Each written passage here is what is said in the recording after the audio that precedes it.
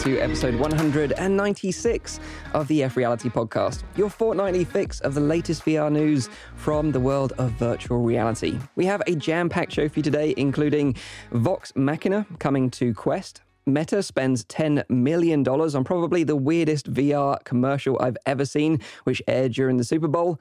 I give you the lowdown on a new standalone Linux-based VR headset called the Simula One. We discuss the crazy rumors circulating the internet about Metal Gear Solid coming to VR exclusively for the PSVR 2. And to round up the show, Zim is back with a vengeance and has some new releases coming in the next couple of weeks for us all to look forward to. But for now, let me introduce you to my Meta mates and find out what's been their highlight from the past couple of weeks, and also let us know what you've been playing in the chat so we can read out some of your highlights too. First up, this guy has recently become a father. He's the proud dad of his very own baby Grogu and is currently in the process of teaching him the ways of the Force. Congratulations are in order for our friend Nathie. Hello there. Hey, well, hello there. Yeah, well, I have to clean up the house every day. You know, still pooping on the floor, but you know, we're getting there. Like having to buy frogs in the supermarket. You know, things like that. Fresh frogs. Fresh frogs and stuff. So yeah, no, it's weird to have an alien pet. You know, show me the baby. Yeah, okay. Show us the little one. Here he is in his glory. Be careful. Baby Grogu. Look at him. Dude, he's life-size as well. That's amazing. Yeah. It's very heavy, amazing. By the way. Yeah, it looks it. It looks it. All those frogs inside him. I'm not surprised. Wait. I haven't actually watched The Mandalorian, so Baby Grogu eats frogs. Yeah. Yes, spoiler alert, sorry. Spoiler. His favorite. Now you don't have to watch it anymore. That's all you need to know. You know, good. Eats frogs. I'm caught up. So other than cooing over your new little child, what else have you been up to the past couple of weeks? Couple of weeks. Well, that's a good one. You don't know? It's almost like I haven't been alive, right? That's kind of what it sounds like. Have you been eating frogs as well? Well, kind of. The wrong kind of frogs. Yeah, no, look in the bag of them. Yeah, psychedelics. I think, you know, when I mentioned last time that I put like my own like item in Rec Room, right? Well, like 2 weeks later, I sold a record of 700 desks. Wow. It's crazy. Oh. It's absolutely crazy. You're going to overtake IKEA. well, maybe, yeah. Who knows? But so you're quitting YouTube, becoming a full-time Rec Room. Yeah. Well, at this point, I could definitely consider that, but I'm not gonna do that. No, but it's been surprisingly successful for sure. I was betting on 500 in a week time, but actually it sold like 400 in 2 days. And from there, it kind of went down because then the hype is over. And the funny part is, so you have 700 people owning this desk, right? But only 250 have actually like put it into their dorm rooms. So the rest just bought it and they just haven't or found a space for it, or they just buy it because hype. You know, I really don't know. So. But yeah, it's crazy. I'm already like brainstorming about other things I can do. But yeah, I'm starting to like run my own virtual reality IKEA. Wow. Steam sale syndrome, isn't it? You buy it and you just stick it in your catalog, your library, and that's it. You're like, I've got Nathie's desk now. I'm good. Yeah. So if you have any suggestions of what kind of furniture you want next, let me know. I'll hook you up. We need to start distributing mic pillows in the metaverse. That's what we need to do. Yeah. We're going to convert this podcast. It will become the Furniture Reality Podcast. Kit out your whole home. That's what the F stands for. This was the plan the whole entire time. It is furniture. Well, nice one. Well, congrats on your new baby and your newfound digital item business. It's like, that's so weird. Like it escalates so quickly. And like a few weeks ago, I have no idea what I want to do with my life, and now I'm sitting here buying like some weird Baby Yoda stuff, and selling furniture. There you go. Yeah, nice job. Well, next up, this guy loves to go crazy in VR. He just can't be tamed. So crazy, in fact, that he's likely to be featured in a future post of VR to ER. It's our one and only. It's our Rowdy guy. How you doing, dude? You all right? I'm doing great. Yeah, I've had a very busy week. We've had a lot of snow as well. I'm sure that Zim has been scooping it all up as a proud Canadian would. But no, I've been great. I've actually had a little bit of time still to get some VR in. And as some of you might know, I am a very big fan of the show called Final Space. Have any of you guys watched Final Space before? Not the cartoon. It's a cartoon. Yeah, it ran for 3 seasons, and then it unfortunately got cancelled. A bit of a letdown because I really enjoyed that series and that cartoon. It was very although it's a cartoon, it's very adult-like. The humor is very. I would even compare it maybe a little bit to Rick and Morty, but I find it a little bit more. I don't know, like refined. It is a similar kind of humor though, and I typically like that kind of humor. But they also released kind of like as a goodbye to their fans, I guess, a VR application. It was released middle of January. Now the game itself, it's not a great game. It's not something that you probably want to buy and play for like hours and ends. But as a fan of Final Space and of the story and the characters, I think the characters are great. They're voiced by great voice actors as well. It's really nice to get to see them again and to they've maintained that similar kind of humor. Although I have the feeling it's a little bit more like the light version because it's definitely more aimed at maybe a younger audience. But it's nice. I had a good time. Just like the jokes are still there, the humor is still there, the silliness of it is still there. It's fun. So if you're a fan of Final Space and you kind of upset that the show has ended on a bit of a cliffhanger as well, then maybe go and check it out and experience a little bit of those moments again with Gary and Mooncake and Avocado and all of the other characters that are in there. And screw you, Kevin. So like with this game, it kind of had those From Other Suns vibes when I first saw it because it's like a co-op space. It's a 4-player co-op, yeah. So I didn't do it co-op. I only did a single player, but I can imagine it's a lot more fun with other characters because every one of you will have to pick a certain individual. So you can play either the girl Quinn, you can play Gary, you can play Avocado, and you can also play Tribor, which is kind of like the alien with the beer belly. Great characters. Like sounds like my spirit animal. Yeah, you would definitely be Tribor. Nice. Yeah. But I heard, although it kind of looked like From Other Suns, it's very much like a From Other Suns light version, right? From what I understand. I mean, like I said, like it's like a little bit of like a walking shooter. You know what I mean? Like the speed is very low. It's not a great VR game. It's not something that I would say like, you have to try this. This is amazing. Well, From Other Suns still had like, the core of it was VR. And it was a gameplay. Well, this isn't. This is Final Space, and there's like a little bit of a VR skin around it. I wasn't a big fan of the graphics either. I think they could have made it cel shaded, but maybe that's more work. I don't know, like to do it like that. But they did like this kind of 3D rendering of the characters a little bit. Yeah, I mean it was well done, but it wasn't necessary for me to do that. Fair enough. So more fan service than great VR game. Definitely. Yeah, definitely. Yeah. Fair enough. Still a decent recommendation, though. Yeah, I appreciate it. So next up, this guy is hot stuff. He's so hot, in fact, he's often found casually adding a full bottom of...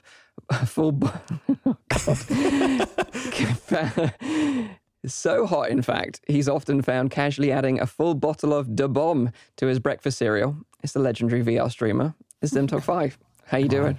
My God, yeah, nice Hot Ones reference there, Mike. But God, I think if I did that, if I tried Da Bomb, which is one of the worst sauces on the planet Earth, I think I probably would have died. That is not a friendly sauce, from what I've never had it, but one of these days I will obviously have to.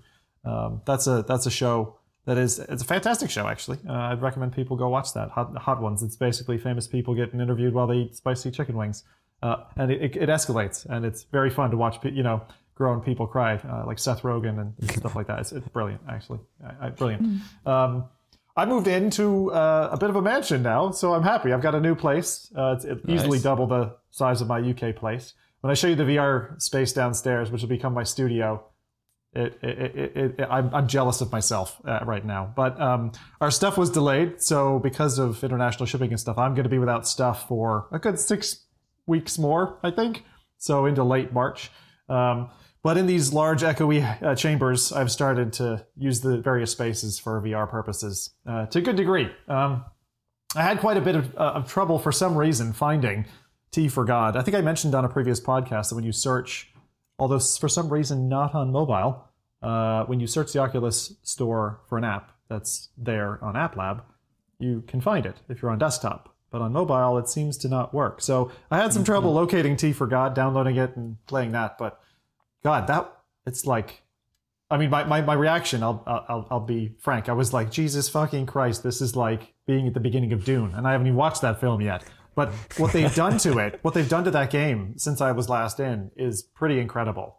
The way it uses large spaces, the narrating voice that they now have in the game really makes it feel like you're in a sci-fi kind of / horror film. If anyone's ever watched Cube, which is this like 1997 horror film where you're like stuck in a box and you're trying to get up and over and figure out. There's like 7 of them, right? It's like all of them, right? But T for God in this space is really unfathomably cool compared to my UK small place. So I'm going to do some of that, and I'll be doing that live as well once I can get all my pieces together for a proper show.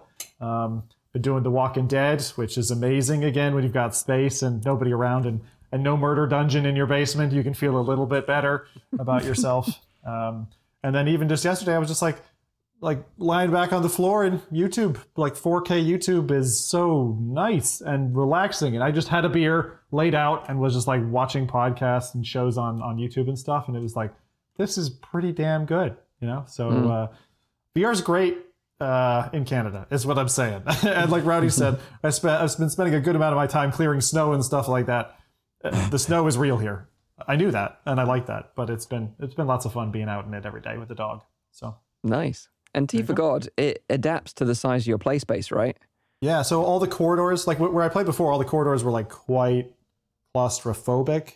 And when you're wandering in a very small room, you're not too tricked, right? But if you put headphones on in a space that's like a reasonable sized room or a large room, and then you go into T for God, like after a few minutes, you're on a sci-fi spaceship. And it's weird because it's a lot like Cosmodread. You get this map with all these glyphs on it. I'm doing the roguelite version, and it's like, I have no idea what half of this stuff is, and I'm trying to work it out. So it's going to make for really good show content, I think, while I try to trace your steps, retrace your steps, the non-Euclidean geometry, it messes with your brain proper.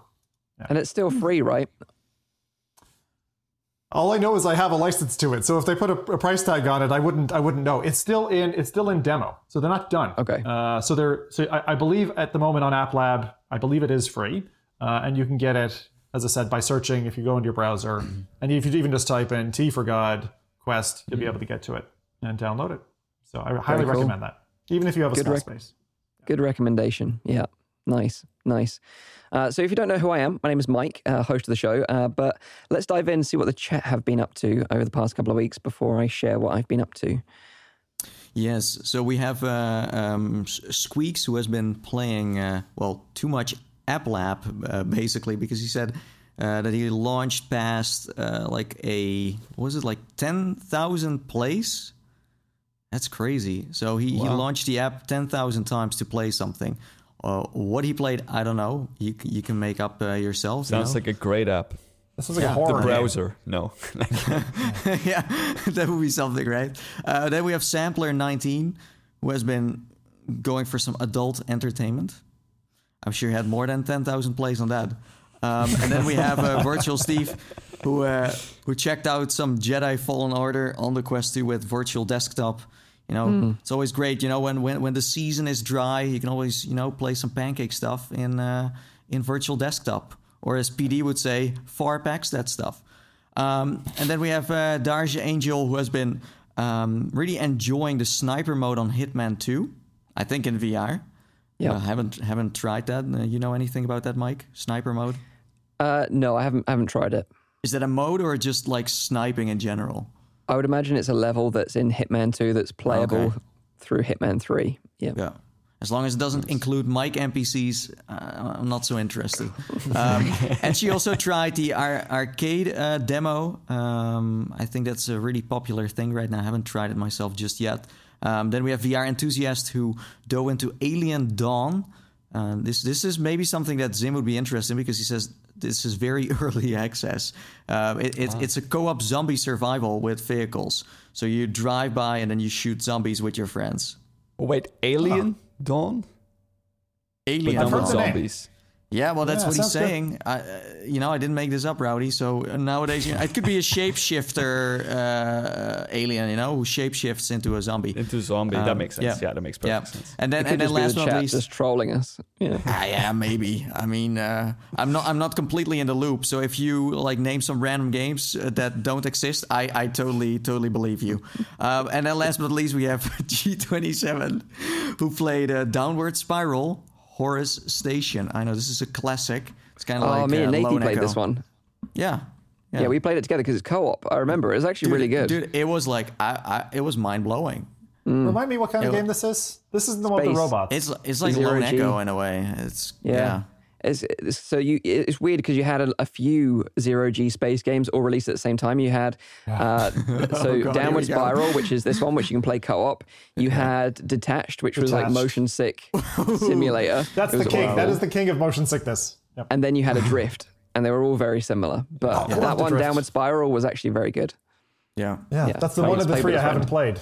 Okay, but it was multiplayer. That's cool. Yeah, co-op. Me and Nathan played the full sort of level that they had.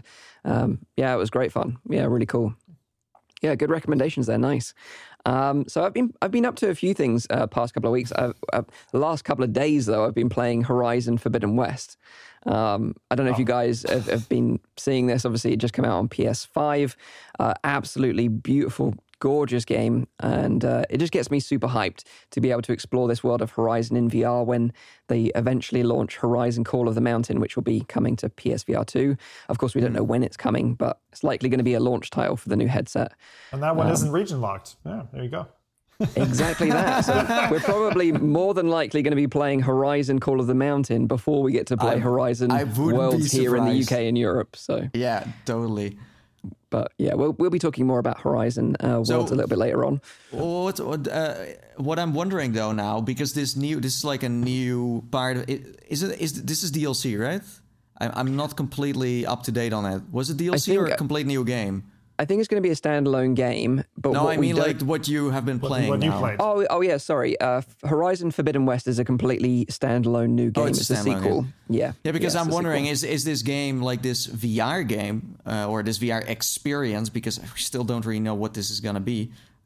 Is this going to be based on the? I honestly think it's going to be based on the standard game, the original, and then According to the information, apparently it's going to be set in the world of Forbidden West, and you will meet iconic characters from the game. So you will meet Aloy at some point. Okay. But you play a different character, an unknown character. Yeah. So yeah, it's going to be interesting. And like you said, the interesting thing is it going to be an experience, say like 45 minutes, an hour long, or is it going to be a full game that you can put numerous hours into? We just don't know yet. If that is the case, that would be a system seller, though.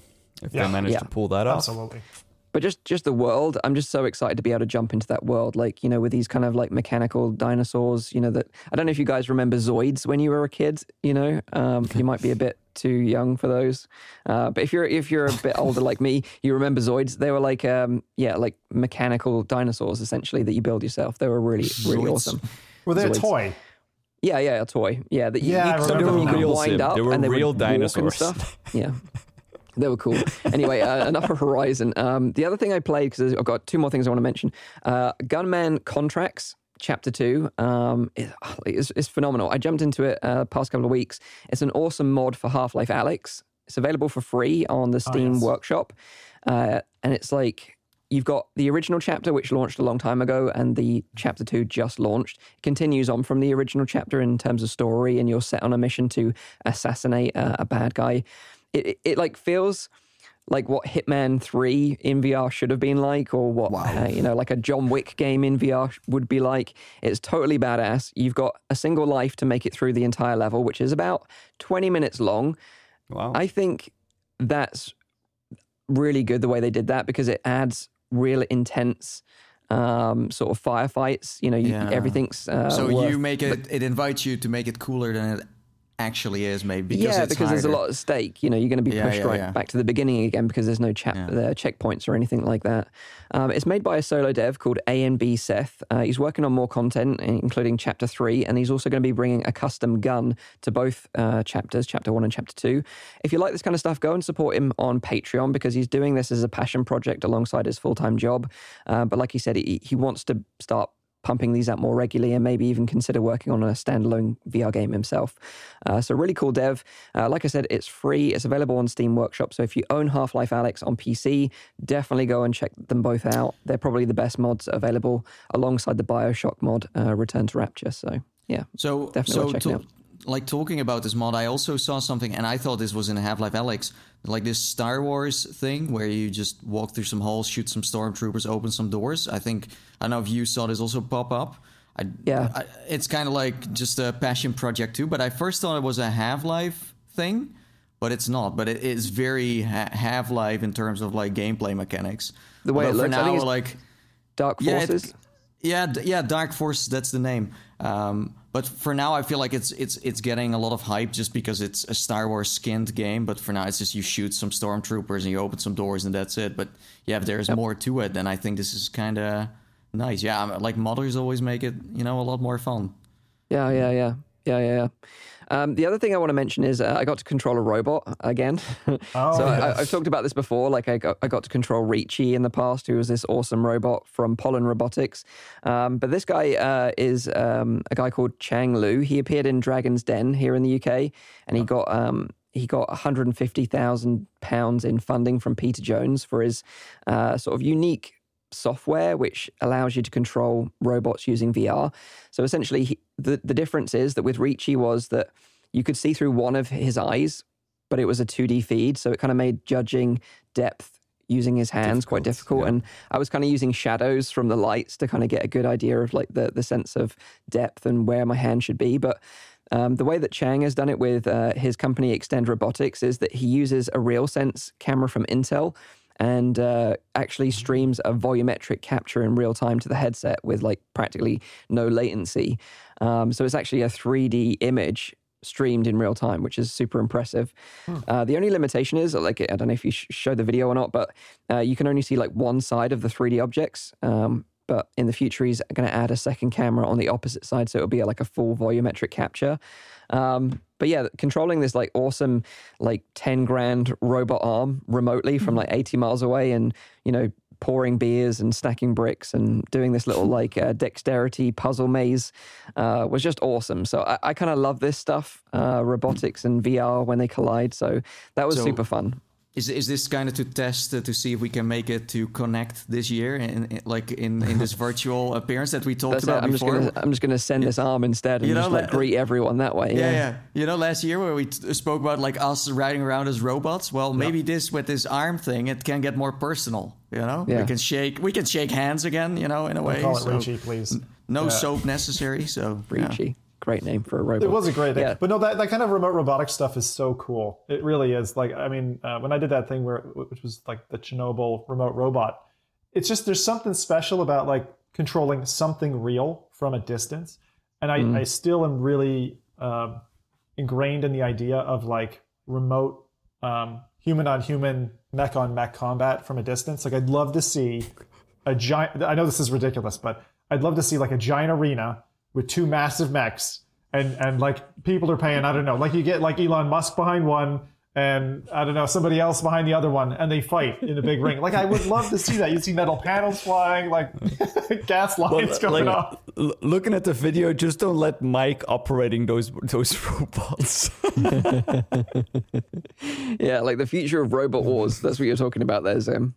Yeah, absolutely. Yeah. Like, I mean, I mean, it could even be used for military, but I don't want to go down that route because it'll get 100%, 100% be used for military. Like I kind of said that it would be kind of cool if you could use it for like fire and rescue stuff, you know, so you don't have to put humans in danger. You could remotely control robots to do it all for you. Yeah, those Boston Dynamic robots. Like, what if you had a whole army of them? Like, it just starts to get really freaking like nasty if you think about the future, right? And Skynet and all that. But this volumetric capture is pretty cool. I remember seeing something like that where they had done it. There was a guy out of, I think it was MIT or Harvard, who had done like volumetric capture like that in Skyrim to kind of approximate what was behind your character. But you could step out of your Skyrim character and see like that kind of those volumetric shadows happening. And it was really neat to be able to see in that environment and kind of look around you and stuff, things that hadn't been rendered yet. But yeah, the dual camera thing is pretty neat. But this whole concept of like volumetric capture, so difficult. Like you've seen some of those rooms, right, where they've got like 300 cameras so that they eliminate, you know, they make it a nearly perfect scene. Like how you do that, it's just, there's a lot of science going behind this. It's like puzzling places, right? You know, you've got these kind of puzzles that are made from volumetric captures. But what's so impressive with this is that it's being streamed in real time. And like I hadn't seen that before. I'm impressed really at cool your tech. comment about latency though. Like that's the toughest part. When you're talking about mechatronics, like you normally have a fair amount of latency, even if you're there operating the machine in person, you know. Yeah, it was fine. Like I don't know how it would be if you were doing it from the other side of the world, but certainly from like, you know, 80 miles away, perfectly viable. Yeah, perfectly viable. Super. Really cool experience. Yeah, so that's what I've been up to. So next time we're going to see Mike make a robot video where it's Mike's robot arm around the world. And then he tests to see, like, you know, Mike in China, Mike in Russia, Mike in America, and then see what the latency is like. And just make it themed around that, you know, like America, you make hamburgers. And I love this stuff. I love this stuff. It's amazing, fascinating. dude. It's next level. It's the kind of stuff that I would have loved to watch, you know, and I'd have watched on like Tomorrow's World or The Gadget Show or something like that growing up. So I find this stuff fascinating. But yeah, that's what I've been up to past couple of weeks. So before we get into the news, maybe we should thank the sponsor of the show. I don't know if Rowdy's disappeared to push the buttons, actually. I'm here. Oh, sorry. He's like sponsor, no way. He was talking to our sponsor on the side. There was someone at the door, that's why. Yeah, sponsor. Our sponsor was at the door. Yeah. Make sure you play the video. Hey, don't forget. So yeah, we should thank the sponsor of the show, and that is Valve, which stands for the Virtual Athletics League. They sponsored us on the show last year, but they're back once again with their VR Winter Games for 2022. The Winter Games actually kicks off on the 26th of February, which is just next week, and it's going to be a series of online tournaments, fitness challenges, and fun events that you can enter and compete for your opportunity to win thousands in cash prizes. They're going to be hosting tournaments for plenty of VR games such as Real VR Fishing, Loco Dojo, Blaston, Rec Room Paintball, and Hyperdash. And every tournament has a cash prize pool of at least $1,000 along with Quest 2 headsets, which can be won. And Hyperdash alone has a prize pool of $5,000. It's a lot of cash. So if you think you've got what it takes to take on the VR Winter Games, check out the tournament schedule, which is available over at onearena.gg, which we've linked in the description down below. Very nice. Can you repeat the games again that we'll be competing with? Sure. So you've got Real VR Fishing, Loco Dojo, Blaston, Rec Room Paintball, and Hyperdash, and that's just a few of the games. They're hosting more than that, actually. That's already a wide variety of like genres, right? Yeah. So you should get your dad in there. Competing? Get your dad in there for the fishing in one. Loco Dojo? $1,000. Like, holy cow. Loco Dojo. Yeah, Loco Lathan doesn't Dojo, have a chance. Remember when we played? No. He's good at the pig one with the whip. Yes, very good at that. Very practiced. I'm sorry, baby Grogu. I'm so sorry. Yeah. So yeah, onearena.gg for the VR Winter Games. So let's get into the news. The first thing I want to talk about is a quick update from the last show where I talked about some upcoming VR games that you should have on your radar. One of those games was Vox Machina from developers Space Bullet, as they were announcing they're bringing a full single-player story campaign to the game, and we were super hyped for it because we're a big fan of like the way the mechs feel in that game. You basically are a mech pilot, but previously it was just like an online multiplayer mode where you take on other mechs, but now they're getting this full single-player campaign. The cool thing is that what I didn't realize at the time was that they're also bringing it to Quest. which is awesome. It wasn't announced at the time. Yeah, it wasn't announced at the time. It wasn't announced at the time. So yeah, if you're a Quest owner and you're looking for like a mech game, you should definitely have your little beady eyes on this one. Yeah, it's great playing multiplayer. The way, like I said, the cabin feels, it's kind of like shaking and hulking around. So you really feel like you're in this huge hulking mech. And they've even got bigger mechs, apparently, in this story mode, which is coming. From their latest trailer, it states that the game will be coming as soon as the 3rd of March to both Quest and PC users via Steam. So yeah, definitely worth having on your radar for sure. That's an amazing release. I mean, that is going to kill. That is going to slay on Quest, I'm telling you now, because it is one of the best team games, and you can get like I think it's up to an 8v8 match going, like 16 players. And it just feels, play it. Buy it, play it. Space Bullet did an amazing job. I can't wait to see how well they crafted it over, because some of the lighting in that game was really nice, and I imagine they're going to have to drop a fair bit of the lighting to make it Quest worthy. Like dynamic shadows and stuff like that is normally where we see them kind of earn the performance they need to fit the game on Quest. I'm so thrilled. Like I'm beside myself thrilled that this is coming and on Quest, because I don't have to wait for my rig to show up to play this. So the second this lands, like I can't wait. It's gonna be. And I'm also happy for the devs, because they're going to be able to recoup a lot of the investment they've put into this game through the Quest. Because as we know, the Quest store is just like monumental compared to PC VR stores. You're basically saying it's finally launching. Well, yeah, essentially. Yeah. Well, I was thinking the same thing. This is exactly what the Eye of the Temple devs need to do, right? They built an amazing game. They launched it on PC VR. It didn't get quite as much attention as I think it probably deserves to. But if it launched on Quest, it would, again, that's another title that I think would really do well, because it's quite unique in what it does. And this one, again, just to mention it, they're bringing a full-on campaign, which is so cool. Awesome. People like Rowdy who don't like people, they can enjoy this when it lands. You don't have to worry about getting with people. And I think, I don't know if you saw the news there, but we had another kind of death from the Steam store. They pulled Bridge Crew, which is another great multiplayer game. And it's like, we've seen it with other Ubisoft titles as well. They're starting to pull things off the shelf that we used to play. And it's hard to see that, but that's why having this spine of single player is critical for longevity in these titles. So I'm so glad to see that. So like basically, Space Space Junkies, fucking hell, yeah. That could have had a campaign like Unreal Tournament. That would have been really cool. That was a really cool game. It deserved to do way better than it did. It's just that they launched it at a ridiculously high price. That was the problem with that game. And at the wrong time, too late. Way too late. If they'd launched it 2 years earlier, like back when it was a demo, even early access, it would have done a really good job at a decent price, like $20, not $50. It was a bad move by them. I think that could come back. That IP still has merit, and they should really consider doing the same thing. Questify it, bring it out, follow the Vox model, right? Give it a campaign, and you're sorted. Definitely, yeah. Also, thanks to Squeaks in the chat, by the way. Thank you for the super chat. Really appreciate it. Thank you guys for getting me into VR, by the way. Oh, you're very welcome, dude. Thank you. So now let's talk more about the Quest 2 and Meta, because we've got some news from them. If you're based in the US, you were probably knee-deep in beer and chicken wings last weekend watching the Super Bowl. And many of you may have seen Meta's new ad for the Quest 2 during the show. It's quite an unusual one. Did you guys see this ad? Yeah.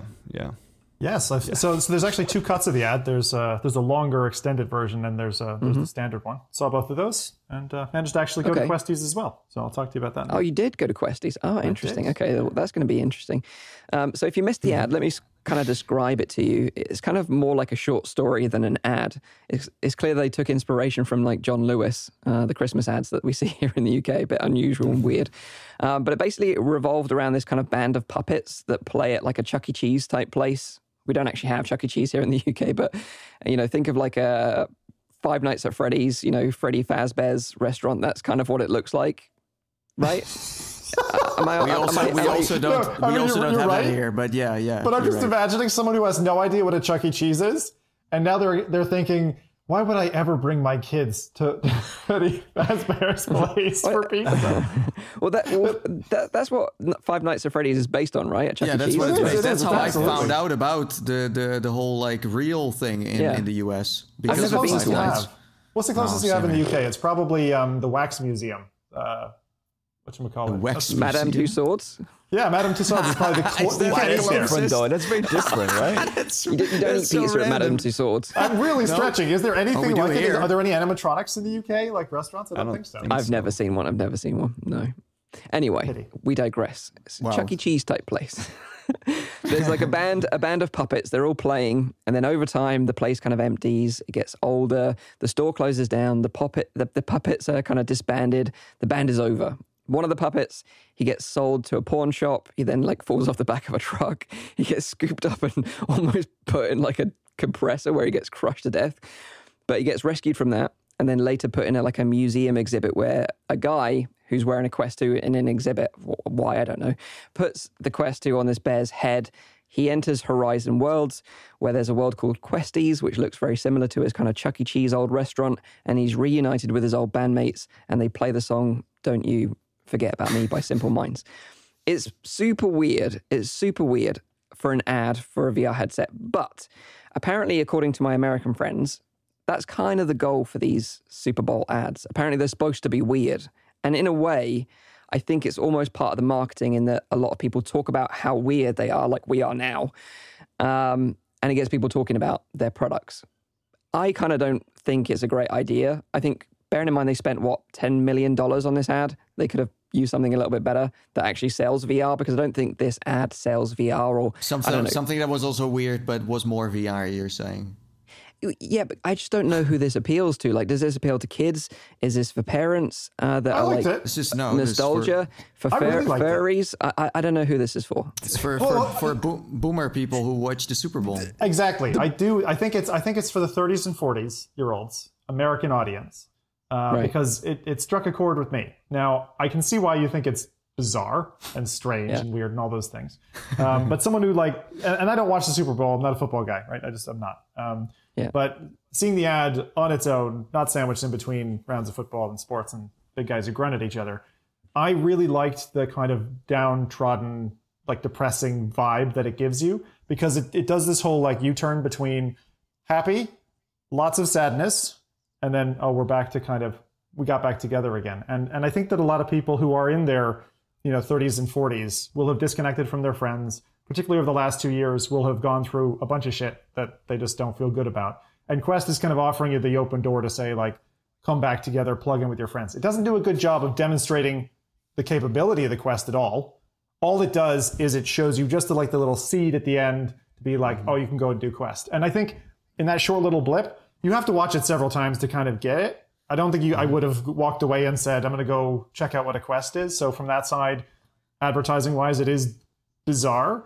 But I actually really liked it. As somebody who used to, I grew up at Chuck E. Cheese's, and that it gave me that lovely vibe. But at the end, I felt that little twinkle of magic. It was nice. So, but I get your stance, and I get why a lot of people hate it. But I understand that statement, but I'm on the completely opposite side of the spectrum. And the problem that I have again with this is that. I agree with people, they want to get together, this and that. But then when you see it comes from Meta, it's just a problem. It just becomes a problem because, and I just looked what was the top comment on the video as well. And I think that's what a lot of people think about it when they hear, it's Facebook or it's Meta. And the top comment is from Actually. It says, in quotation marks, "We destroyed your world, so you could now come play in ours. Meta." Beautiful. And I kind of get that feeling, because I thought that indeed there was a very depressing kind of way in the world is being portrayed. The world that we live in is just not good enough, and everything is depressing and everything is bad. That's why we have this brand new thing for you that you can come and try out, and it's all fluffy and all nice and this and that. It's just not real. The real world is not depressing. And the virtual world is not fun either, because if you if you at the moment go into Facebook Horizons or Horizon Worlds or wherever they changed it to, it's more like the first part of the video. It's dead. There's nothing to do. It's dry. It's just not how VR is. So a lot of people who would get tricked by this, I don't know. It just rubs me the wrong way. That's what it is. I do agree with you, Rowdy, because I think, the main use case for the Questie right now is gaming. And I think they should just leverage that and just say, look, this is how awesome gaming is in VR. But the thing is, and I'm sure I'm preempting what Nathan's going to say, is that they're changing tact here. They're moving away from the gaming side and saying, look at our amazing social world with Horizon. But honestly, I don't feel like Horizon separates itself enough from like VR Chat or Rec Room or Big Screen, which have been around for years. I don't think it offers anything drastically different enough for people to say, I'm going to go on Horizon instead.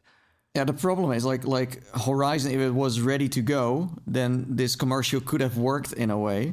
But the thing is, even if this commercial is successful and people jump into Horizon, then they'll find out that there's not much going on in there yet. Mm-hmm. So, that's the problem. And the thing is, if you then, have this big Super Bowl commercial and you bet so massively on your like social thing that they pump money in, because this Horizon thing is something they want to be successful. Like Rec Room and VR, they became successful because the community chose it as a place to stay in and live in. And that's why it feels more like organic, feels more real. Well, this, even in the commercial, you can kind of feel it feels kind of dystopian almost. Kind of going from sad to more sadness. That's kind of how I see it. Because the thing, and that's because I know how this app got created once. If let's say you replace this with VR Chat or Rec Room, we would have had a different discussion here. But it's meta, so you already have a certain taste.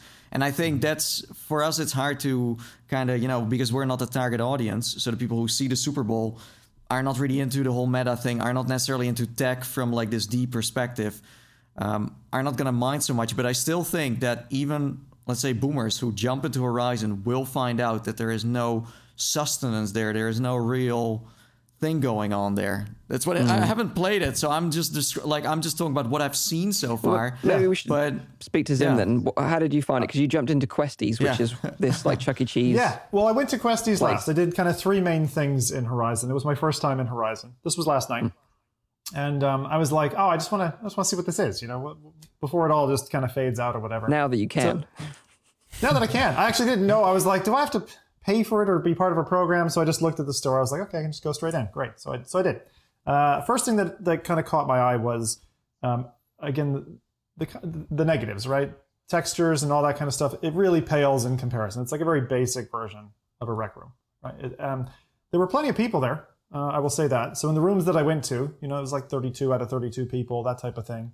So there were plenty of people to bump into.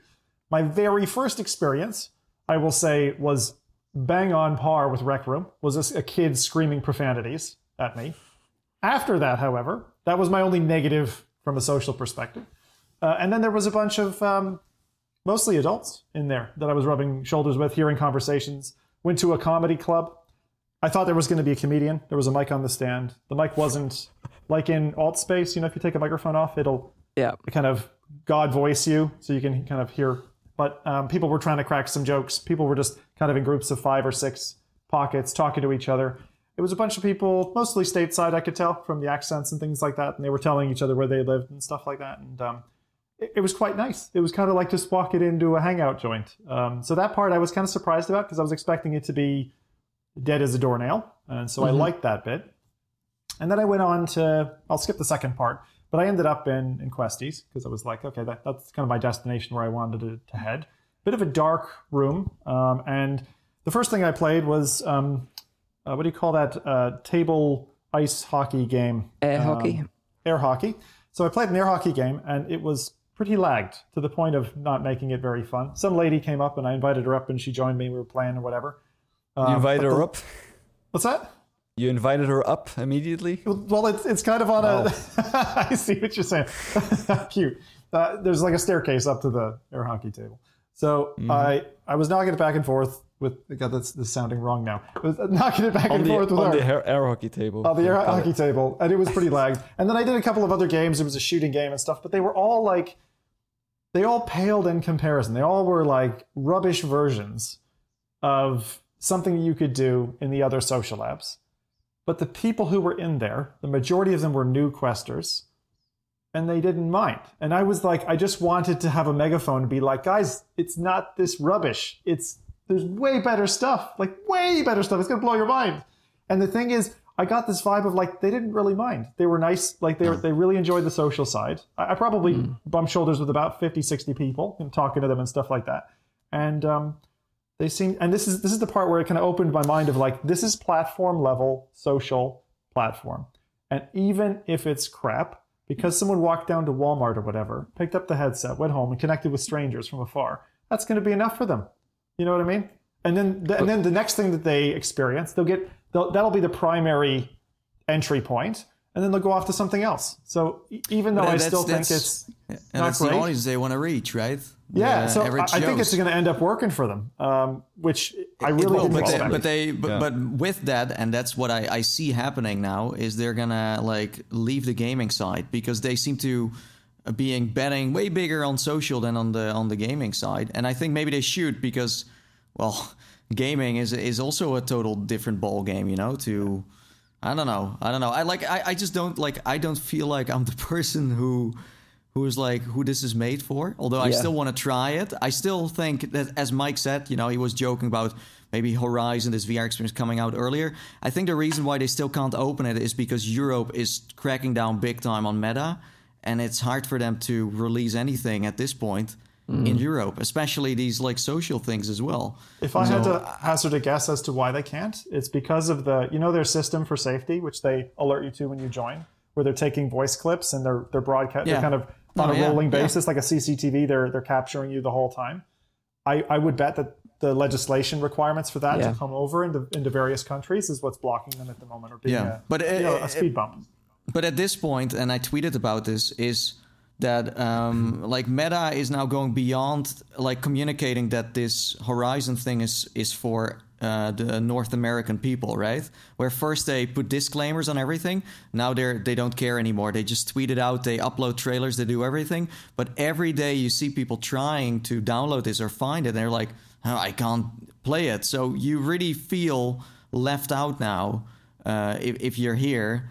On all sides, you know, it starts to feel like a very American VR business. You know what I mean? I'll have a story for you a bit later on when we get into releases that's similar to that. But I mean, this whole idea of like region locked experiences is difficult for, I think, our generation, gluing probably 3 generations together. You know, it's tough for us to take it because we're used to the internet. We're used to open borders. You know, we don't live in China or Russia or somewhere where they're trying to gatekeep the internet. That's what I'm saying. Yeah, you know what I mean? But like, that's what it feels like. It feels to us like, the fuck is this? This feels like communism or whatever. I'm not anti-communist or anything. Plus, and you need to also, like, we're consumers, but we're also trying to do our job. And we can't do our job because they're not allowing us to try things. Yeah, but I think you guys won't be enamored with it. I think you'll be like, it's what I expected it to be. It's like, it's interest, you know, common interest, and it's like knowledge too, to understand what is this, like what is Horizon, who plays it, like you said, like now I understand. Okay, average Joes, that's the kind of people you meet, you know. But the one thing that works really well in that environment, I thought, was the way the facial animation, the mouth, your custom avatar works together. Yeah, like the avatars are amazing. Oculus avatar system is working very well. In that social dynamic, there's still, of course, the terrible uncanny valley of I'm not looking at a human being, but it feels fine And when I tried it in Horizon Workrooms, which I assume is the same system, it was really good, actually. Workrooms, aside from the absolutely horrendously painful setup process, which feels like you're going through 10 different web check-on forms and signing things up, it's amazing what it does. Did you try out the Workrooms part where it does the punch through camera and you can write on your desk, for example? It uses pass-through. Yeah, it was great. That's amazing. That's incredible. Yeah. So I would recommend for people, because Workrooms is free, it's worth the pain of going through an hour's worth of setup or 40 minutes of setup with another person just to try that out. It's really neat to kind of draw. It's weird. You draw with the butt of a Quest controller as if it's a fat pen. And it works very well, very well. It does. So I'm looking forward to that sometime in future, that tech. But like what Nathan said with this ad and their sort of pivot away from gaming looks like, you know, they're aiming more to the social side. I'm sort of feeling that disconnect between me as a consumer and my, you know, wants and needs from the product. Do you know what I mean? I feel like I'm kind of being left out a little bit, because at the end of the day, I'm not really interested in social VR. I'm a VR gamer. That's what I would say. I'm in it for the games. And seeing this pivot and the name change and everything else, I'm kind of like feel like I'm losing that affinity with the brand that I loved for so many years. And that for me is a problem. Yeah, well, I mean, they technically bought a gaming company. Oculus was, to me, also like a gaming company, and now they're completely changing it up. Like, there's nothing left of what's Oculus. There's nothing left. So it's you kind of need to stick with this. But I agree with you, Mike. Like, I start to look at Meta more as like from my work kind of thing, what I'm doing on YouTube, more as like, okay, they're a company to do VR, but I start to feel less and less a connection, like an emotional connection I used to have, like I had with Oculus, where it's more, okay, they do their thing, they must be doing something good for the VR scene, but it's hard to really, well, that's why I think you and I are starting to like lean more and more towards like, PlayStation now, and really almost, longing for like this gaming like thing again, where, Yeah, no, I totally get it. And we should mention about the numbers, because they also revealed those. They had a meeting recently and revealed that Horizon and Venues are seeing around 300,000 monthly active users. And as we know, most of those users are going to be US, Canada. Upload VR compared this to Rec Room, because obviously they're very similar. Rec Room has been around for a long, long time. Rec Room actually 6 months ago reported that they're having 1 million active monthly users across all VR platforms. But of course, that's just not Quest. They've also got PSVR and Steam to make up those numbers as well. But a similar sort of story from Darshan at Big Screen. He chimed in on Twitter recently stating that Big Screen has a significantly larger amount of monthly users than both Horizon and Venues combined. But again, Big Screen is available on both Quest and Steam, whereas Horizon Worlds is only available on Quest right now and only locked to US and Canada. I do think it's very early days. Big Screen flat, right? So those numbers will be polluted to some degree. It's not just... Isn't that possible? I think Rec Room flat. Rec Room flat. You can play. Rec Room flat, but can't Big Screen also be used flat? Am I wrong? No.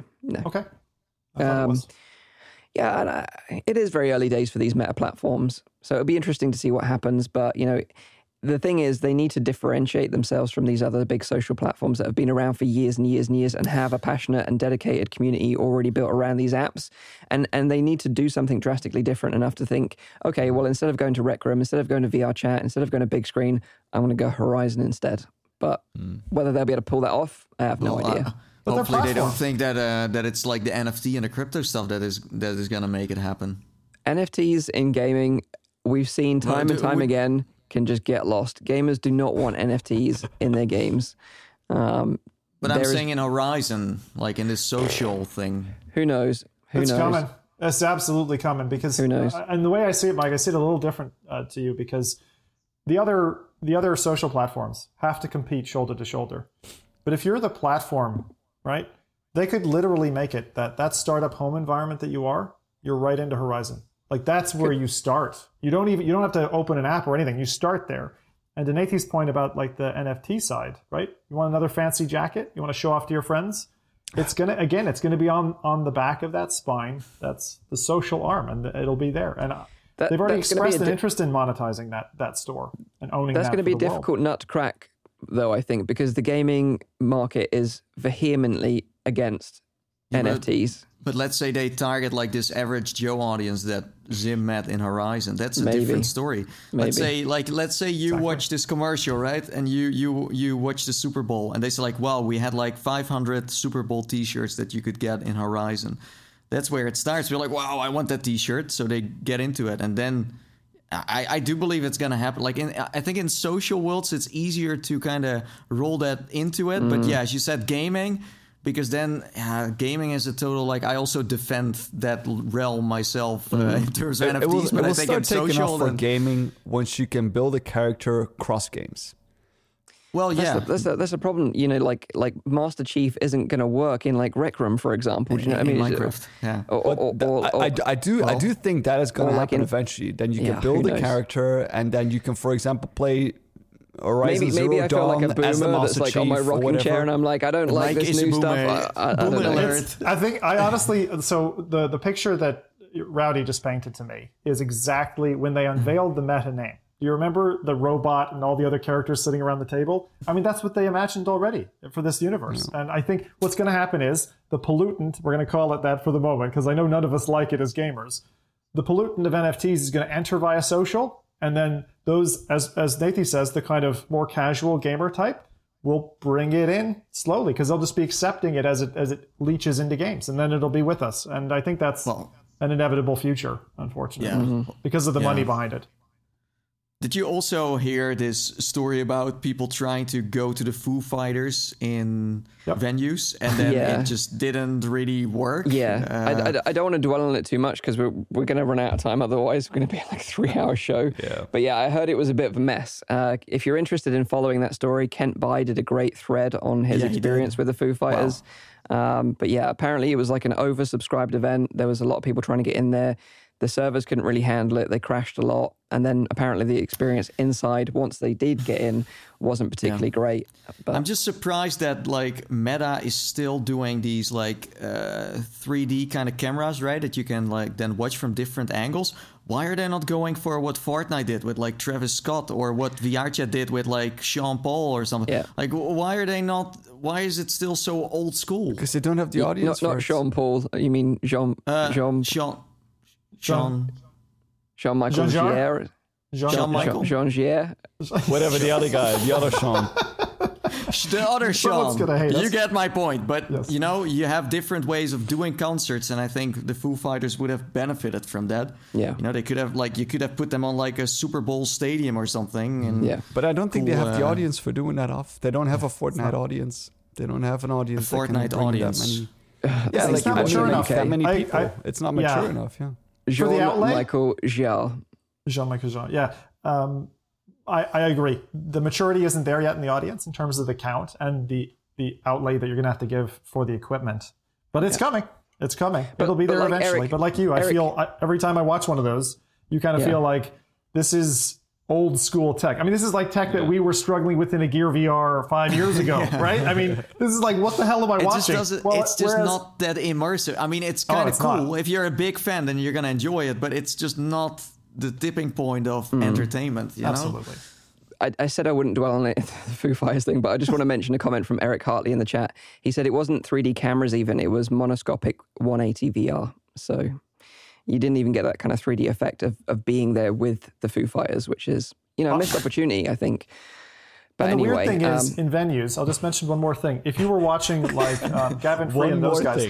No, this isn't, well, I'm just saying. Go ahead.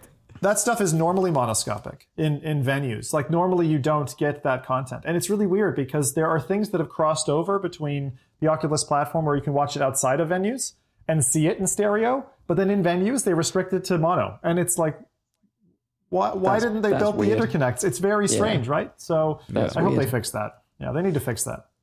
In other news, just rounding up the kind of meta news, Quest 2 continues to dominate the Steam VR hardware survey, with the Quest 2 representing over 46% of all VR headsets using Steam VR.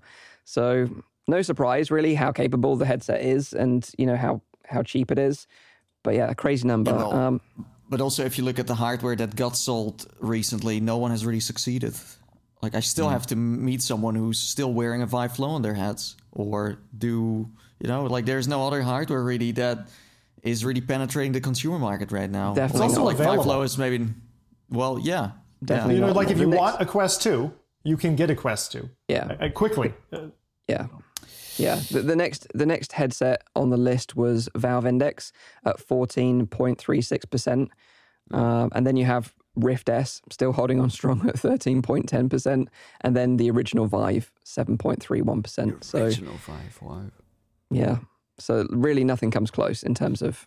But Steam I think Steam is not so concerned because they're laughing their asses off because they're like, haha, look at the people. They don't have like they're not going to Oculus Home, but they go to Steam to play games. I think they have like a key position here. Well, the Oculus PC platform, you know, has been abandoned for such a long time. Well, that's now. What I'm saying. Surprise. So they go to Steam. Yeah.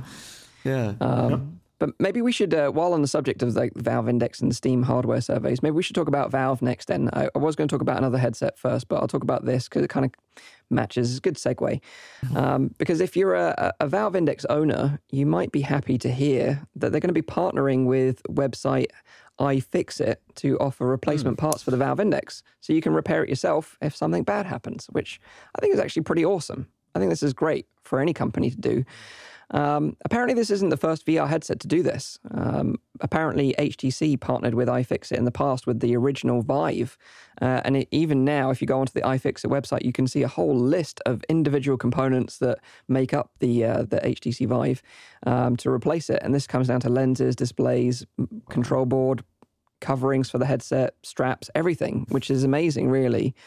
This announcement was made via the official Steam News Hub, where they announced that iFixit will become authorized sellers of replacement parts for their upcoming handheld PC, the Steam Deck. A lot of hype around that, obviously. But they also announced that alongside the Steam Deck, they're also going to be offering parts for the Valve Index, which is really cool, I think.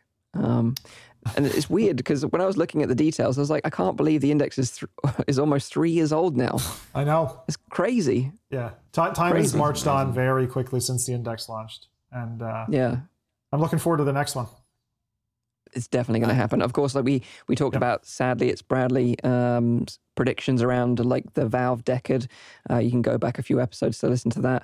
But, I think because it's 3 years old now, there's going to be a lot of headsets out of warranty and, broken headsets potentially. And instead of investing all that money into a brand new headset, the fact that you can just buy a part and, it's going to take a little bit of work, of course, to strip it down and put it back together. But iFixit normally have pretty decent video guides on how to do this, so you don't break anything even further. But yeah, I think it's great. What I would love to see, tailing on the back of this, would be the ability to upgrade your headset with components. Because as time goes on, parts become cheaper or more widely available, and maybe you want to swap out your Fresnel lenses or your Fresnel lenses, for like Pancake lenses, for example, or you want to upgrade like the displays in there. Obviously, that's not like a rudimentary thing. You can't just swap out a higher res display. But if something like that was possible, I think that would be really, really cool. That's what didn't Razer that try that with OS VR, where it was like a moddable headset, but I don't think that really went anywhere in the end. The trouble is the thing is, like, I always like these ideas and these like modifiable kind of things, but the reality with like consumer electronics is that it rarely happens, right? We've said that about phones, that it would be so cool to like have your camera switch out and your battery can switch out and this and that. But ultimately what it came down to, they became slimmer and slimmer and slimmer. And like if something becomes like swappable, it needs to be a bit bulkier. And I don't see that happening with VR headsets, at least not at this point. Maybe in the future that they manage to do something like that. But I think that what we're going to see is not something that is swappable, but I think more streamlined. I think that's the direction that we're going to. Plus, like fast food hardware still sells way better than having people to replace it. So, it's not where the money is, sadly. Yeah. Did you were going to say something, Zim? No. I just basically the same thing Rowdy's saying. I agree that from an engineering perspective, yeah, exactly. High five, Canadian brother. Yeah. All right. Yeah. A little bromance moment there. I feel left out. I feel kind of. Yeah, I kind of feel. You can give Nate the high five. Okay. We'll save it for later. So Valve, they're still hammering out the details right now, so it's not available right now on the iFixit website, but apparently will be coming soon alongside the Steam Deck, which is also pretty exciting as well. So keep your eyes peeled for that, especially if you've got a broken Index that you want to repair, that's sitting on the shelf somewhere. But pretty cool from Valve, I think. So let's talk about a new VR headset. This is new stuff. It's been a while since we talked about a new VR headset, but this is a pretty interesting one. Won't appeal to everyone, but interesting nevertheless. This is a VR headset called the Simula One. It's unique in that it's designed purely as an office-focused standalone VR headset built on Linux. So just for productivity, built on Linux. So I say that again. VR. So the standalone. Yep. Linux. Yep. But use what was the Office? Oh, productivity. Oh. Yeah. So for business productivity use. Architects. Yeah, I like anything that is Linux. Anything that is Linux. I've been wanting to get a Linux phone even. Like anything that is a Linux, I love. So I'm already in love with this. I don't care what the specs are. Okay, you might get a bit upset about the price, but I'll say that for the end. So they state the headset provides comparable functionality to any Linux laptop or PC, but in an all-in-one VR headset. The SimilarOne team state the benefits of a headset like this are persistent, always-on computing wherever you are. You're able to walk and think and just put this thing on and work. So they have like a video, I don't know if you're showing this, Rowdy, but where he's putting it on in like a coffee shop, and there's like all these people around him with laptops, and they're kind of like looking on it in envy at this guy putting on a VR headset and working in VR. Kind of funny ad. I don't know how people would react in reality if someone was doing this, but I thought it was kind of interesting. They say that, you can have 10 more screens in a VR headset like this than you can on a PC or a laptop, which we've always talked about that in terms of productivity, the benefit being that you can have multiple displays, giving you all the information that you need at one time. They say that, if you're in VR, you're more focused because you're immersed in your VR environment. You're not being distracted by your mobile phone. Again, we've kind of talked about this in the past about watching movies in VR with big screen, that, you're not distracted by the real world when you're in that environment. It's kind of almost a better way to watch a movie in that sense. They say this headset has 6 degrees of freedom hand tracking. They have an AR pass-through mode. So you can see your keyboards and surroundings. And I think in this video, the lady even gives him a coffee and you can see her in full stereo. He had a little bit of trouble drinking that coffee, though. Did you see that? Like, it's yeah, he's missing his coffee straw, that's for sure. This headset will connect with Bluetooth keyboards, mice using Bluetooth. Contains the highly customizable open source Simula OS, which is based on Linux. Spec-wise, we've got a pretty impressive spec sheet here. Really high resolution display. We're talking 2448, so 2448 by 2448 pixels per eye, which is one of the highest resolutions we've seen in a VR headset. What is it? PSVR 2 is going to be 2000 by 2000 roughly. This is going to have 100 degree field of view running at 90 hertz refresh rate, so pretty standard in terms of specs there. But like I said, it does feature this kind of like high resolution RGB camera, AR pass-through, so full stereo color pass-through, which is impressive. This is where things get a bit crazy, and it kind of separates itself from the pack. In that at the back of this headset, it has a module, and in this module is essentially an 11th gen NUC from Intel. So I don't know if you're aware of the Intel NUC. It's basically a really small form factor PC. But basically, they've taken the guts out of that and put it on the back of this head strap, and this contains, this is mental, an i7 processor, 16 gigabytes of memory, onboard graphics from Iris Xe, 1 terabyte SSD, Wi-Fi 6, Bluetooth 5.2, a 3.5mm audio jack. It also has USB 4 support for Thunderbolt 4 connections, 2 USB-C connections, and 2 USB-A connections. And like I said, this comes pre-installed with Linux. Crazy. That literally sounds like they duct taped a NUC to the back of the head with that many ports. Yes, essentially, yes. That's exactly what they've done. Yeah, pretty crazy. I wonder how much this headset weighs. I didn't get that information, but I'd imagine it's not going to be super light. I do like the design of this. It kind of reminds me of like an Atari VR headset would look like or something like that. It's kind of got this like kind of retro it does. It looks like a light gun or something, but it also, someone in chat said, I thought it was a great comment, it looks like it takes a floppy disk. Like it should have a floppy go into the side of it, right? Exactly that. Like future retro. That's exactly what it looks like. It looks like the front side of an old like Windows whatever computer. I like the styling though, because although it's not for me, like I think it's cool to see a VR headset that isn't just the same bloody VR headset we've seen again and again. So it's very unique. Applause for the designers to that. I absolutely love it. Like I mean I'm a huge Linux fan. Like I should maybe say that before that, since I use it for I use it basically for everything. I like it a lot better than, for example, Windows, and certainly more than Mac.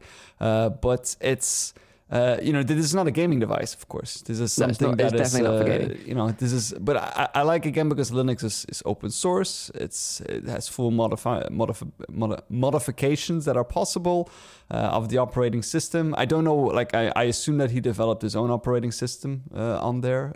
He's using Linux, but a specific distribution or something that he's probably. I'm not sure what it's based on. No, I'm not sure what it's based on. But it's funny because you mentioned gaming. Although it's not designed for gaming, it does support a tethered mode where you can connect it to a Windows or Steam VR, system. Yeah. but there's no controllers with it. So it's either hand tracking or you use a keyboard. That's the general sort of use cases they show in the trailers. So I don't know if you could use like, it doesn't look like you can use like Steam VR tracking to connect like index controllers or anything like that. So well, I don't think Steam VR tracking would be because Steam VR is also based on Linux again. Like it's again a Linux system with where that is based on. But the thing is with a lot of Linux operating systems is that they've been aiming more and more for like more consumer versions. Like for example, Ubuntu nowadays is I think very user friendly. You can play pretty much all of the Steam VR games, even if they're not supported originally by Linux. You can, sadly, Bradley is working on that a lot as well and trying to figure a lot of that stuff out. But I think that especially in the recent years has become way and way more easier to do and simple to apply. I mean, you need to love a terminal if you work in Linux, but if you do, then I think it's great. Well, the thing is, like we know, the Steam Deck and, we talked about Decade, both going to be Linux based, and with Decade, again, it's going to be a standalone PC essentially in a VR headset. So similar probably, to what this is set up for, but it's going to be a lot cheaper and probably streamed down in terms of component sort of specs to make it more affordable. Yeah. But yeah, it's kind of interesting, this kind of emergence of Linux-based standalone VR headsets. It's going to be an interesting time over the next few years. Yeah, definitely. I don't see it taken off immediately, but I welcome an addition like this always, because again, it's open source and it allows for a lot of creativity. The look and feel of the headset to me, almost, I know we were just talking about modular VR, almost looks like something that could be that little bit bulkier, have the weight on the front and the back, have panels so you could hot swap, if you wanted to upgrade the RAM or whatever else, you wanted to make changes to it. Really, the fusion of those two ideas sounds quite sexy, like the kit car for VR enthusiasts, and it would have its own custom look. You might even be able to get, skins for it or do something custom yourself. Pretty neat. I haven't seen a headset yet that kind of turned me on that path. So I'm really looking forward to it. I know nothing of Linux. I am absolutely noob when it comes to Linux stuff. So I'd have to ask Rowdy for tips if I picked up this headset. You guys might change your opinion a little bit when I talk about price. Of course. How many zeros? So this thing is an absolute beast, spec-wise. It's mental. Rowdy was going to buy it, right? Yeah, Rowdy, you ready to remortgage your apartment? Keep the super chats coming because yeah, Rowdy's this fun. is why we did so many sponsors lately, so we can buy Rowdy this, Yeah, exactly. So yeah, with the beast specs comes beast pricing. So this is going to cost you $2,699 for this headset, and that's kind of like the base standalone version. There is a tethered version that's a little bit cheaper, and there's also a Founders Edition, which is twice the price. I don't really know why. But you can pre-order it right now. They were going to launch it via Kickstarter, but they changed their mind. So now they're opening pre-orders directly through the Simula One website. But they don't expect them to be shipping anytime before Q4 of this year. So yeah, that's pricey. That's a level where you're like, don't give it to your kid because they're going to drop it on the face and break it in one fell swoop. Yeah, pretty cool though. Pretty cool. Like we said, it's not necessarily for us, but I like these unusual VR headsets for unusual VR use cases. What was the name again, Mike? Simula One. Simula One. And is that the company name or the headset name? I think the headset is Simula One. I think the company is Simula because they call the OS Simula OS. Got it. So Power on VR in the chat is asking what the storage space is like. 1 terabyte SSD. Yeah. 1 terabyte. That's massive. That's huge. That's 4 times crazy. the biggest Quest. Yeah. And battery life, did we hear anything? Twice the size of biggest Quest. Don't know about the battery capacity, I mean. Oh, that's Don't know about battery capacity. Yeah.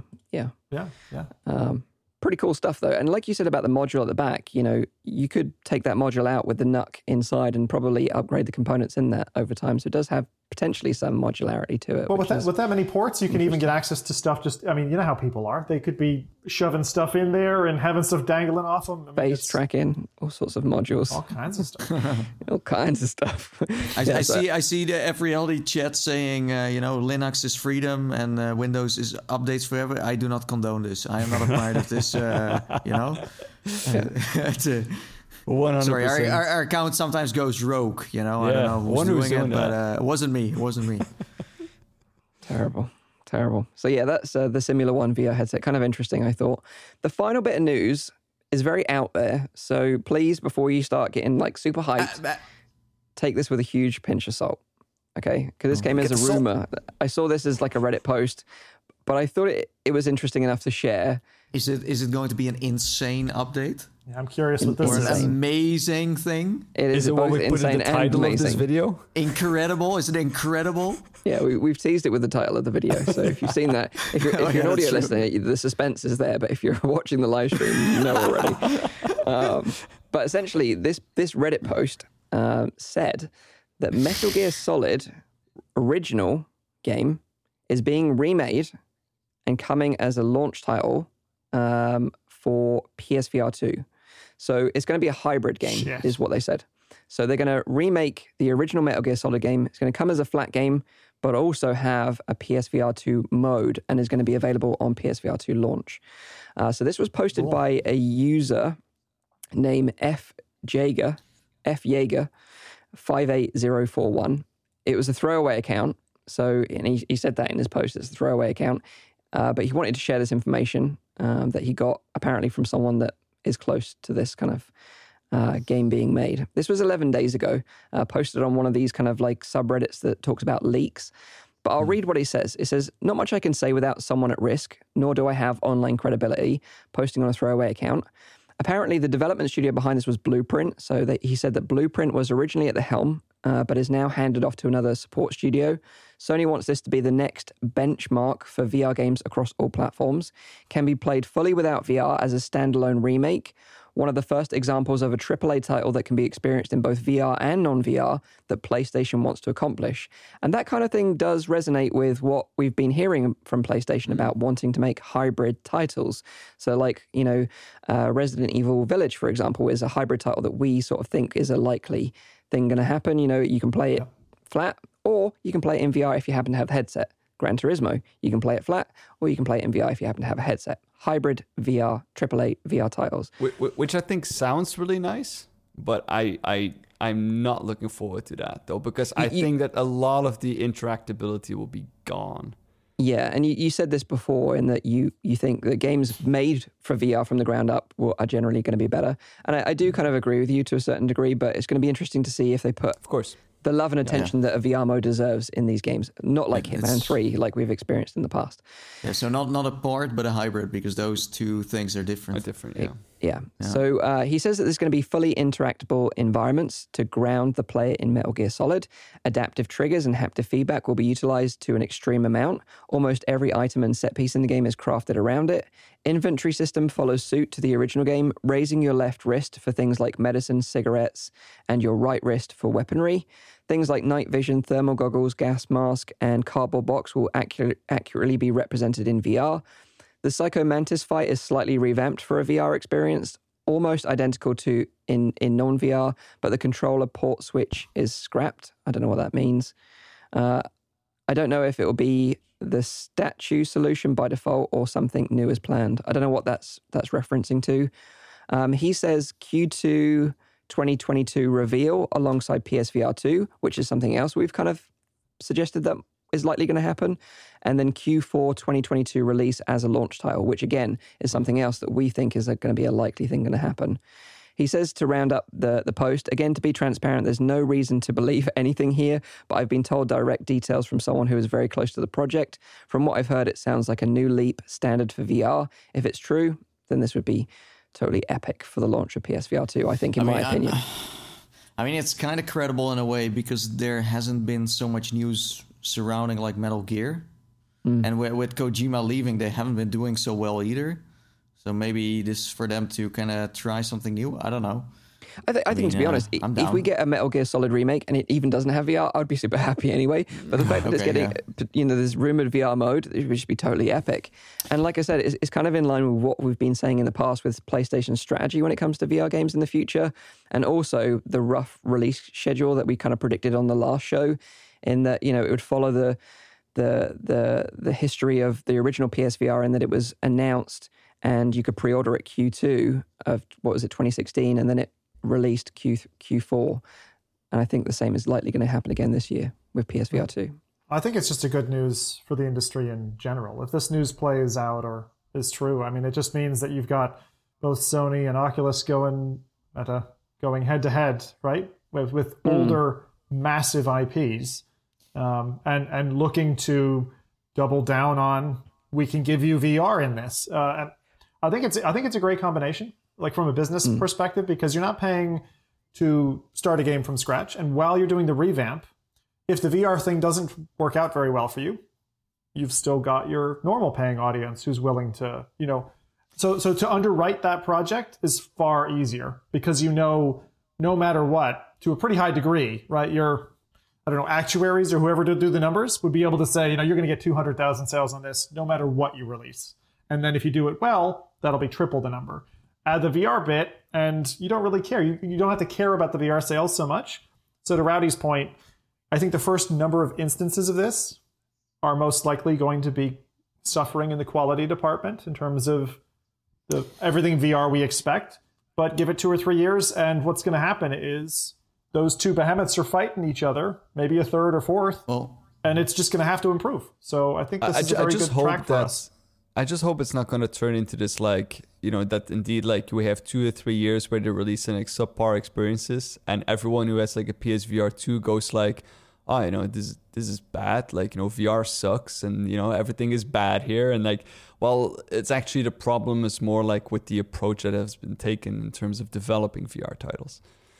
That's what I'm a little bit scared of. But it's a welcome change. I agree. It would be nice to see some bigger titles taking up some VR flavor, and maybe that will drive the market into a different direction. So yeah. But I think what you said is totally right, though. Look at Resident Evil 4 VR remake. It was a huge success for Meta. Huge success. One of their best-selling games on the store to date. And it's clear that people want to see a named IP, something that they know, and then they want to experience it in VR. It is totally clear.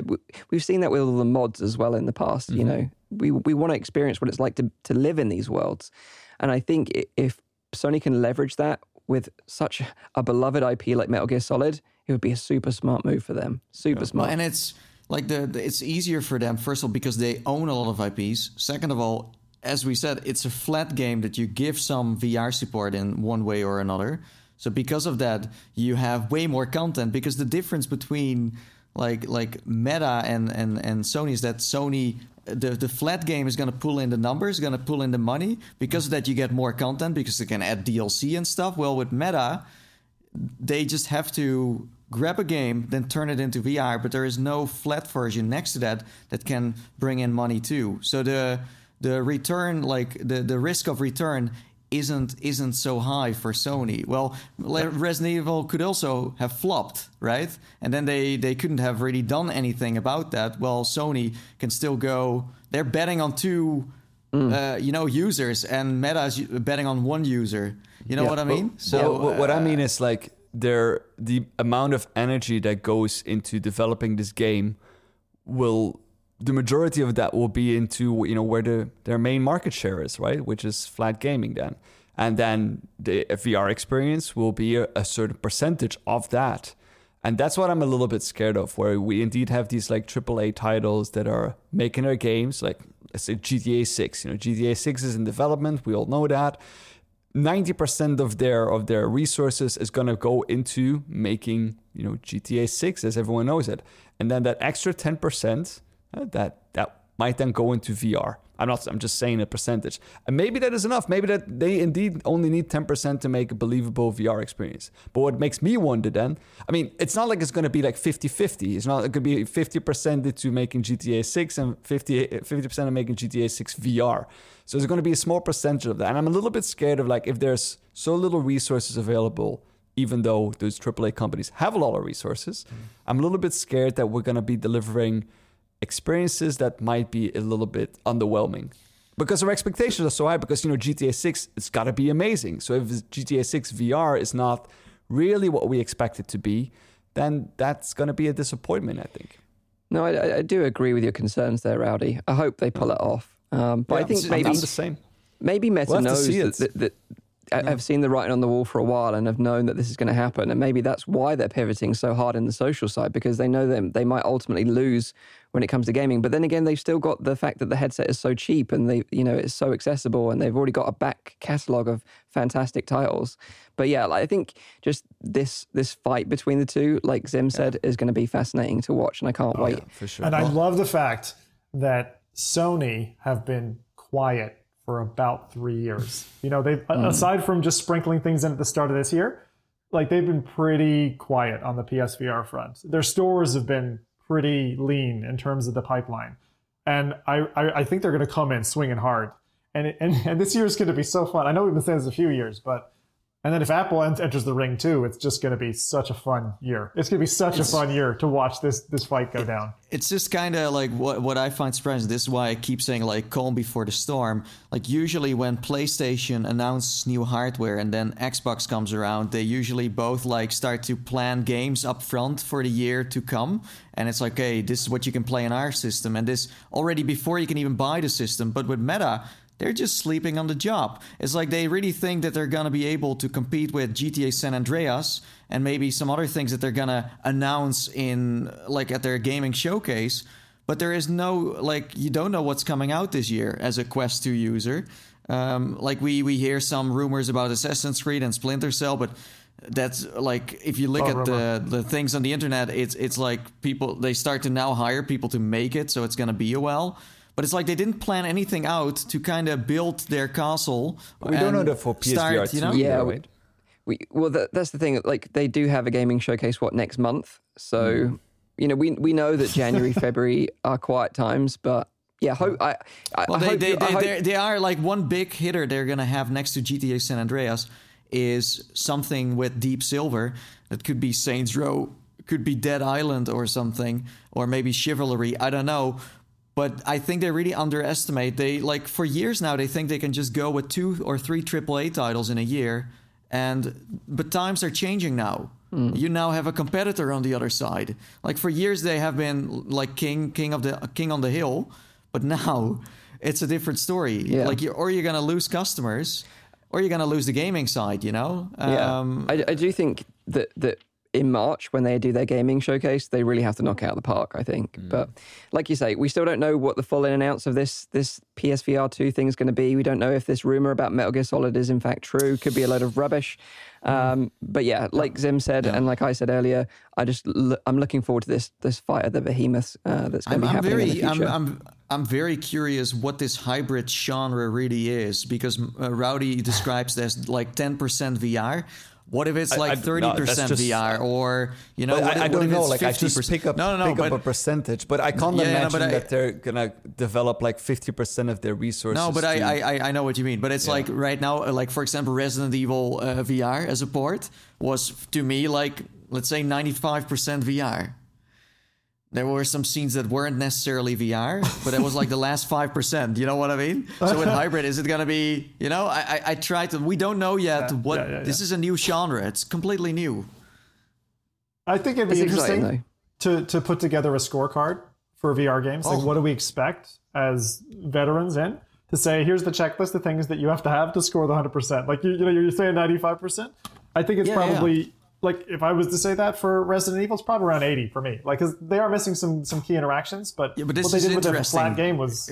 But this is something different as what I meant, though. I meant, like, for example, Resident Evil VR was a fully, all resources 100%. Went into developing a VR game. I'm talking about if they're making a hybrid game, how much of those resources, percentage-wise, will go into developing the VR modes. Yeah, and it's scary. Because you're probably going to have, so many dev teams will be like, we've got one guy on, guy or gal developing the VR bit. And we got 30 doing the main game. You know what I mean? Someone in the chat said, PSVR 2 and Quest 2 won't compete directly. And I think they are right in some ways. But at the end of the day, you've got a standalone headset that's $300, and then you've got like a PS5 console and a headset on top of that that's going to be like best part of $1,000, getting close to $1,000. But the difference in experience, and the quality of the graphics and the depth potentially of these hybrid games, that's going to make the difference. And I think it's going to attract a different crowd. Yeah, and as a gamer, you want to, as far as I know, you want to buy something that is going to entertain you in the long run, that gives you a new game every few months that is fantastic. And even though that's what people go for. Even though that Facebook or Meta is pivoting into the more social side, 90% of their audience are gamers. Yeah, that's just how it is. So for now, anyway, be competing for that audience. Yeah, we're putting a lot of hope in PlayStation. Put it that way. I think we all want it to be that. Because who else? Who else is going to do it then? Now, no one at the moment. Right? For the gaming part. Yeah. No one. So yeah, we're putting all our hopes and dreams on you, PlayStation. Make it happen, otherwise we retire. Yeah, that's a good one. So yeah, that's the end of the news. So a little, like I said, take that with a huge pinch of salt. We don't know it's actually coming, but I thought it was worth mentioning on the show anyway. Nice. So now it's time to hand it over to Zim for this week's top picks of games releasing over the next couple of weeks. So let's see what you got in your little goodie bag, Zim. Oh. So much. I'll tell you what, to start us off, Palmer is back, girlios and boyos, with his Korean comeback hit. It's Lucky Fish Bread by a studio called Visual Light. Wait. So you've been in retirement all this time, and this is what you come back with? This is the good stuff. So in Korean, this is called, and I'm going to get this wrong probably, Bunjo Bang, and they are sweet fish-shaped treats made by Korean street vendors. That are reminiscent of waffles, with what I personally like to call horrible, awful, sweet red bean paste. If anyone's ever had like the Japanese red bean things, oh my, don't eat them unless you're Japanese, I suppose. They love them, but I've never. Are those compatible with the like VR headset that feeds you? Maybe that's possible, Nathan. But this is basically a cooking game where you're this Korean street vendor. And it's a bit bizarre. So it caught my eye. Now, we've had tens of these at this stage, right? Where you're sent to assign something. You've got a whole bunch of different accessories. And in this one, you're basically, using these waffle fish that are filled with an interior padding. And you have, this is the thing that caught my eye.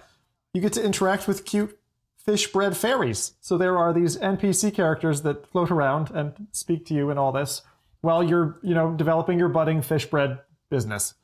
So it's unique-ish, cartoony, colorful, animated fish bread game. Just I wanted to use this as a point of education for me and the rest of the podcast.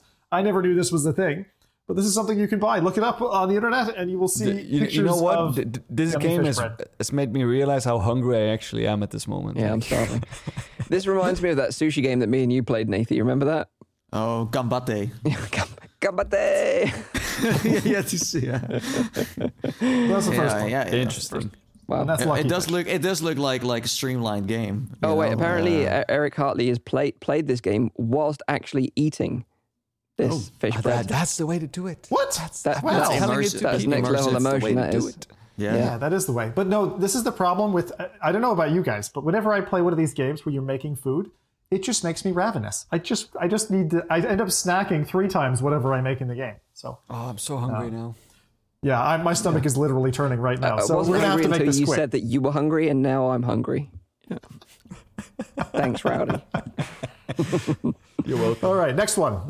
So this one's been out for a while, but landed on Quest recently. It's actually on PC VR as well. It's a game called Unbinary. It's a VR puzzle adventure game. And the cool thing about this, for those who are fans of the application Quill, is it's entirely hand painted.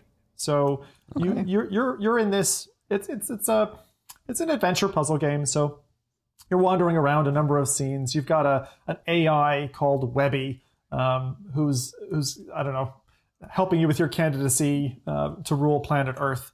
And you have different modes of the game controlled by masks that you wear.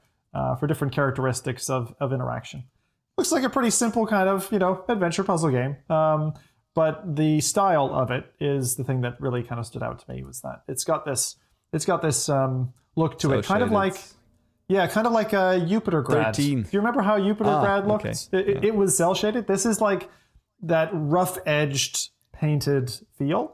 And again, I kind of like the look of this. This is cool. I love that. Yeah. I love that cell shaded stuff. Yeah. bit of a I sleeper, fell in right? love with it originally with the. Do you know 13? You ever played 13. that game? Oh yeah. That was the first yeah. game ever, I think, to properly land with cell shading. That was amazing. This really kind of good. reminds me of the Quill illustrations that me and Nathy jumped into using, what was it, the Facebook platform that they've Oh, now yeah. killed.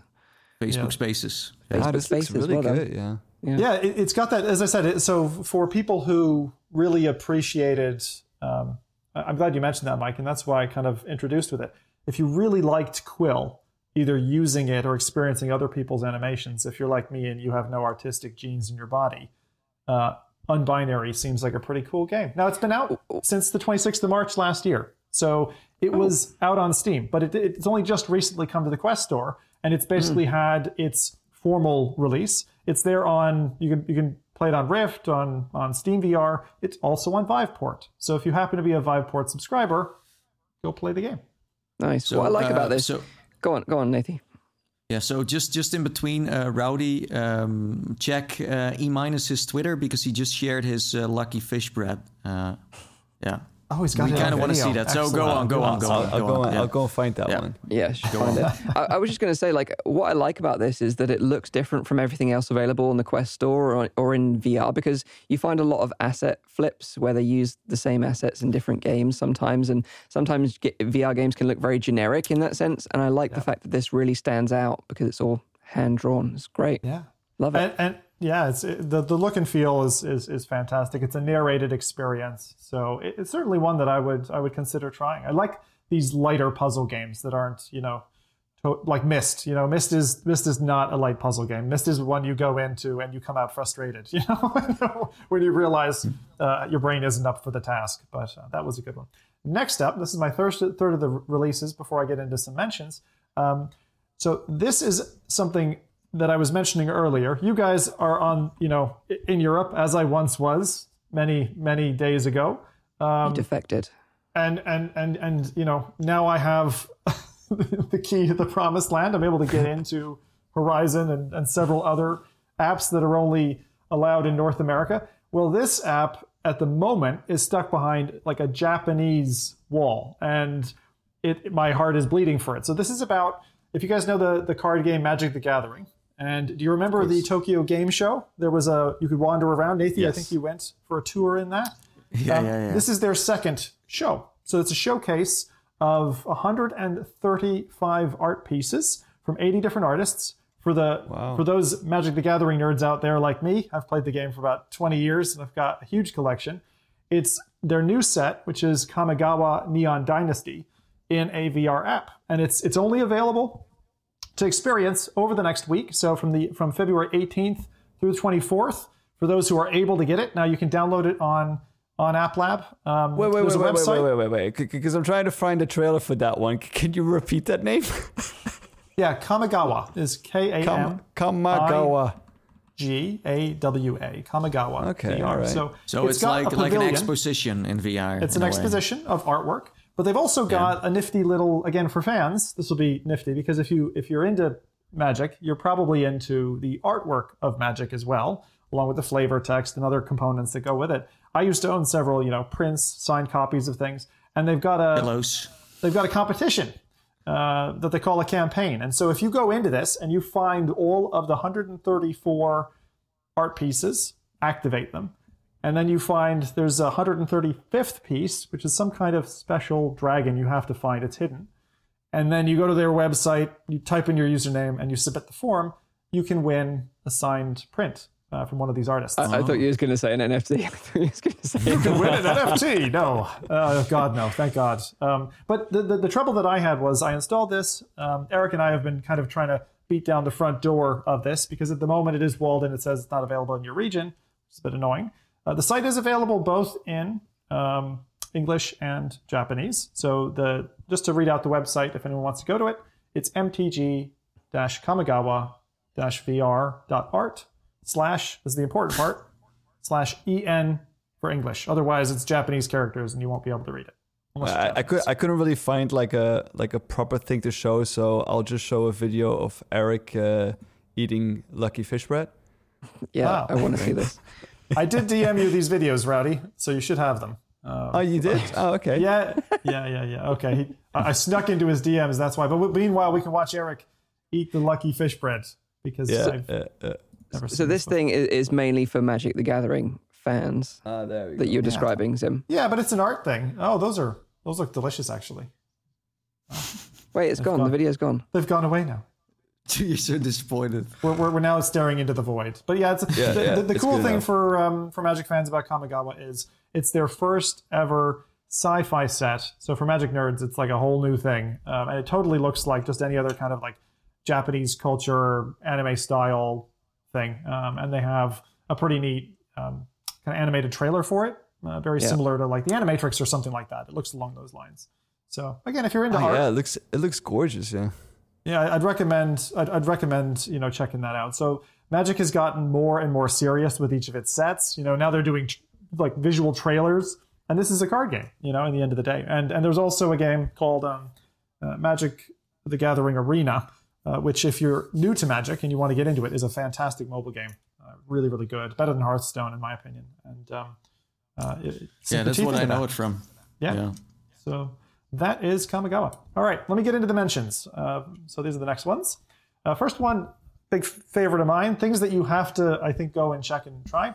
This one will definitely need the video for Rowdy, which is the Puzzling Places DLC. Sure. There was a variety pack. This is their second one. They had launched a Mars Lander pack, and that was pretty cool. But this one's really nifty because it's objects. And I'll mention. So normally it's $5 for four puzzles. Each puzzle, if you're doing them at, let's say, like a 100-piece level, would take you about an hour to do. And this pack comes with a temple door, a banjara, I think it's a South Indian costume garb, a British tomb. So there's this, this dead guy who looks like Tutankhamun, but he's English, right? Lying back on in his tomb. And there's a Gothic chalice, and it's like this gem-laden goblet. And that's out of the four of them. That one just looks absolutely stunning. So if you're not familiar with Puzzling Places, it is a photogrammetry supported puzzle game. It's got a really nice ambiance, like music to it.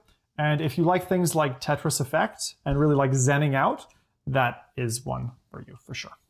Okay, so that's that one. Next up, we've got Walkabout. So if you love singing Charlie on Candy Mountain, then Sweetopia, which is the latest paid DLC for Walkabout, is like Candyland, if anyone played that board game as kids. I know we already talked about Chuck E. Cheese, so let's throw Candyland in there as well. So this one, again, is yet another of their thematic DLC courses that also includes, they've done kind of Halloween, they've done Christmas. So now this one has a fox hunt for the hard course, which is Valentine's Day themed, and all while in this sugary fantasy land of enormous confectionery. So if that sounds good to you, I'm really, really hungry at this stage. I know you guys are probably there with me. We got to get away from the food. But this is another DLC that you've just got to check out. Did they do something to the graphics? Because I found like this last, this Candyland that they made looks very detailed. It does look compared detailed. to other things they made, or I don't know what happened. Yeah. It looks very good. I haven't yet had the opportunity to go in yet. It's myself. like they did a whole overhaul. Yeah, in terms of the visuals. They keep getting better at their craft, is what I would say. So from level to level, they keep kind of getting stronger at that and are able to go in deeper. So I'm really, really kind of happy with the way that's looking. Yeah. Was it the Quixote Valley? Quixote? Yeah, Quixote Valley was just so nice. Beautiful. This looks great as well. Especially the night course. Yeah. What, the one that looked like my homeland? Yeah. Yes, exactly. Yeah, it was very nice. What was his? We gave that sheep a name. I don't remember what we called him. Frank? Frank with the PSVR Frank. With the tongue out. So two more things just to mention before we kind of wind up the mentions here for today. So next, Pistol Whip. If you like John Wick, Mike, you were talking about, what was it, Contractor? What was the Gunman Contracts. Gunman Contracts. So if that wets your whistle and you want a little bit more, but you haven't yet experienced Pistol Whip, I highly recommend you to check it out. All four of us love Pistol Whip. And between the dates of the 18th, yesterday, 20th, tomorrow, you're going to be able to play Pistol Whip for free. So go try that out. One of the things that's really interesting, similar to The Walking Dead Saints and Sinners, which I've been playing a lot of, they've teased some new content. And I'm going to just describe what we're seeing on screen here, because it says that there is new DLC essentially coming called Encore. But in the graphic, it features two people, almost in Max Payne style, sliding side by side out of the scene. And I just wonder, I mean, my brain jumps to like, did they find a way to do this co-op? Because if they brought co-op in as a kind of a final punch, please, right? Yeah. Oh my God. Can you imagine having co-op Saints and Sinners and co-op Pistol Whip like out in around about the same month? That would be insane. That would just be so cool. So that one is definite hype. And we'll have to play it together, lads, if that does drop. So maybe we can get Denny on the show next show to talk about it. Oh yeah, that'd be good. Squeeze out some juicy details. That would be excellent. The last thing I wanted to mention, we touched on it a little bit earlier, which was big screen. So last time didn't mention, but I wanted to kind of bring out something that's a bit of a transformation for big screen, which is pretty cool. So it's another one of these social places where you can go and watch stuff together. But they brought out free films now. So when I say free, ad supported, but you can go and watch with your buddies, right? Spread across the globe.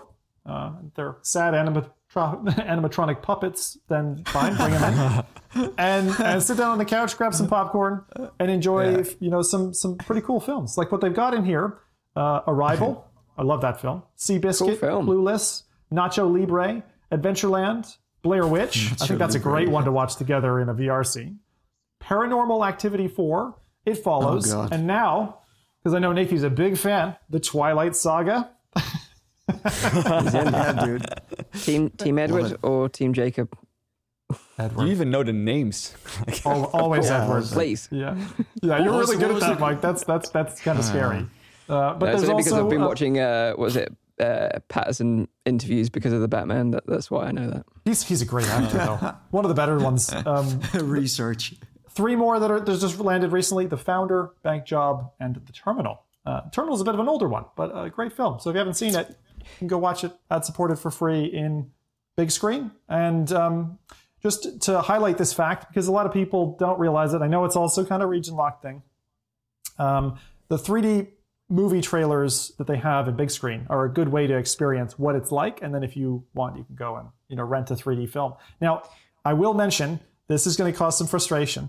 So the 2D ad-supported features, that's US only. I don't even know if it supports in Canada, so sorry, but don't get too hyped.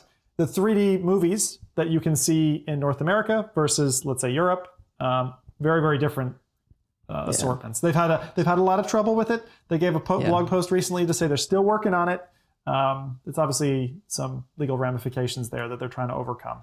But I look forward to it because the experience is pretty cool once it's there. And I do think that this is a real cornerstone, like it belongs in VR. And the last thing that I wanted to mention is you're able through Pluto.tv to watch live TV. So people were able to watch, the Super Bowl together, and they saw a big spike. And I know they had some performance issues, but being able to watch in giant rooms, together in VR is a really nice way to connect socially. And you can't do that today in Horizon. You can't do that in a lot of the other social apps. So check out Big Screen if you haven't. Maybe Darshan should become a director and make his own movies, so the problem is solved. That would do it, Nathan. That would do it. You're right. What I always said to Darshan would be like an amazing idea, and I appreciate it would take a bit of time, especially for like a lot of movies. But like say like the Blair Witch, for example, that instead of having a traditional cinema, you're watching it in the woods. And then during scenes that are played out on screen, something happens in the environment around you that kind of freaks you out. Same with like, say if you was watching Jurassic Park or something, and then you had dinosaurs like running through like the audience, it would be fantastic. It would be fantastic. They call that 4D cinema, 4D. And it's we actually had it. There was a guy, Belago, I think, who developed a cinema. I know Nathan's done this because we threw popcorn or something at each other. I just want to say, like, Rift Max Theater was exactly one of Rift Max Theater. So you could. I remember you used to be able to like walk into the bathrooms, meet other people, kind of thing. Yeah, there were bathrooms. Yeah. It was just like that's where you entered near the hallway in the bathrooms. Then you'd go down to the actual cinema. You'd go in and you could watch in 4D, for example, like a Michael Jackson's Thriller, and it would show Thriller like the usual music video on the screen, and then there'd be smoke and kind of funky lighting and stuff. So the zombies that does like exist. spawning in, doing the dance and stuff. Yeah, and it has existed underwater, before. So just a matter of time. Like it's going to come out. So That's what I want. and that's it for this week. So I'll just recap on the three releases just so that you know the names in case you didn't catch them. The first one, Palmer's Glorious Lucky Fish Bread. And that one's going to make you hungry. Unbinary was the second one. And then the third thing on App Lab is the MTG Kamigawa Neon Dynasty Art Show, which is, again, the follow-up to the Tokyo Game Show. So I look forward to finally breaking through it. We haven't managed yet with tricky VPNs and the like, but we'll see. Who knows? Maybe we need to get Nordon as a sponsor one of these times. All right. I'm looking forward to the day that, no disrespect to the Lucky Fish Bread, but we don't talk about Lucky Fish Bread and we're talking like Metal Gear Solid and Gran Turismo and Resident Evil Village. Fair enough. Yeah, it feels like it's been a while. This proves that Mike hates indie games. Yes. I love indies. I love indies, but it's just like, come on. But I know what you mean. No, I know what you mean. This It's is been like 84 a phase years at this point. Yeah. Well, it does feel like 84 years. It's weird that I'm nowadays talking about games that I used to play in 2016. Yeah. And what's UK games in the nowadays. chat sums it up nicely by saying, so nothing new, nothing else is dead. I feel your pain, dude. I feel your pain. But I also want to say thank you to Wolveraza for the super chat. Fun show. Keep it up. Thank you very much, mate. And also Jeffrey Goodman for sponsoring, for not sponsoring the show. For the He basically has. Let's be honest. Sponsor the show. Yeah, he has been for the super sponsored chat for a as while. well. So I really appreciate it. Long Thank you very sponsor. much. Great show, meta mates. So to wrap up the show, if you've got any burning questions for us, now's the time in the chat. We can maybe take a question or two before we say goodbye. We want to say thank you again to our sponsors, Valve, for sponsoring the show. We really, really appreciate it. If you're interested in sponsoring the show, by the way, and you're a dev studio, you can feel free to reach out to us. Also, just a reminder of the show, it's live streamed every other Saturday on YouTube and on Twitch. The show goes live at 7 p.m. in Europe, 6 p.m. in the UK, 10 a.m. in Pacific time. You can also check out the audio version, which is available on iTunes, SoundCloud, and Spotify. If you've enjoyed this show, it's been a bit crazy, you can hit the like button and subscribe to the channel so you don't miss our future shows. So let's see if anyone's got any interesting questions for us. I saw Technoglitch said Quake 3 VR multiplayer. Someone other than me is playing it. Lol. Is that a thing? Is Quake 3 like VR modded at this point? I know there was a Quake. Was that like a Mr. Beast mod? There was a Quake 2 thing where you could run around a field and stuff like that. Quake But 2. if Quake 3 is out, like that's one of my favorite all-time games. It's so Ace I need to know. Vogel who said, just a small reminder, Team Beef is stress testing Quake 3 VR multiplayer right now. Nice. It's coming. Matthew Dr. Guya, Beef. any PC VR multiplayer game recommendations? For me, I would say After the Fall all day long. If you've got like a team of people that you can play with regularly, that game is phenomenal just to like catch up with your friends and just blast zombies and have a great time all at the same time. I love that game. I played one with my dad yesterday. We talked about it before, the transformation of ProPot into a 3-game package to Golf Plus. I played Golf Plus. It's like if you could have Microsoft Golf Simulator in VR. It's pretty decent. Very different to Golf Plus, by the way. And it's kind of a weird amalgamation of 3 games that don't have the same kind of feel at all. But if you're looking for a more like serious, like proper golf game with all the clubs and everything that you got to select, if you're not good at golf like me, it shows in the game. Like I'm like, my dad hits it, goes like way off that way because he plays golf, and I'm like, it goes like half the way there, and I'm like, Jesus, Wow. This is actually accurate because you have to have a proper swing. So if you're a golfer, check out Golf Plus. Bless you, Rowdy.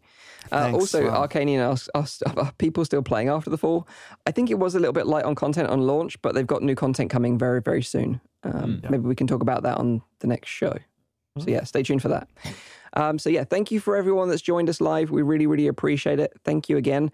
And I think it's time to say goodbye. So we'll see you in a couple of weeks' time where we'll give you another wrap-up of the latest VR news. But until then, take care of yourselves and bye-bye for now.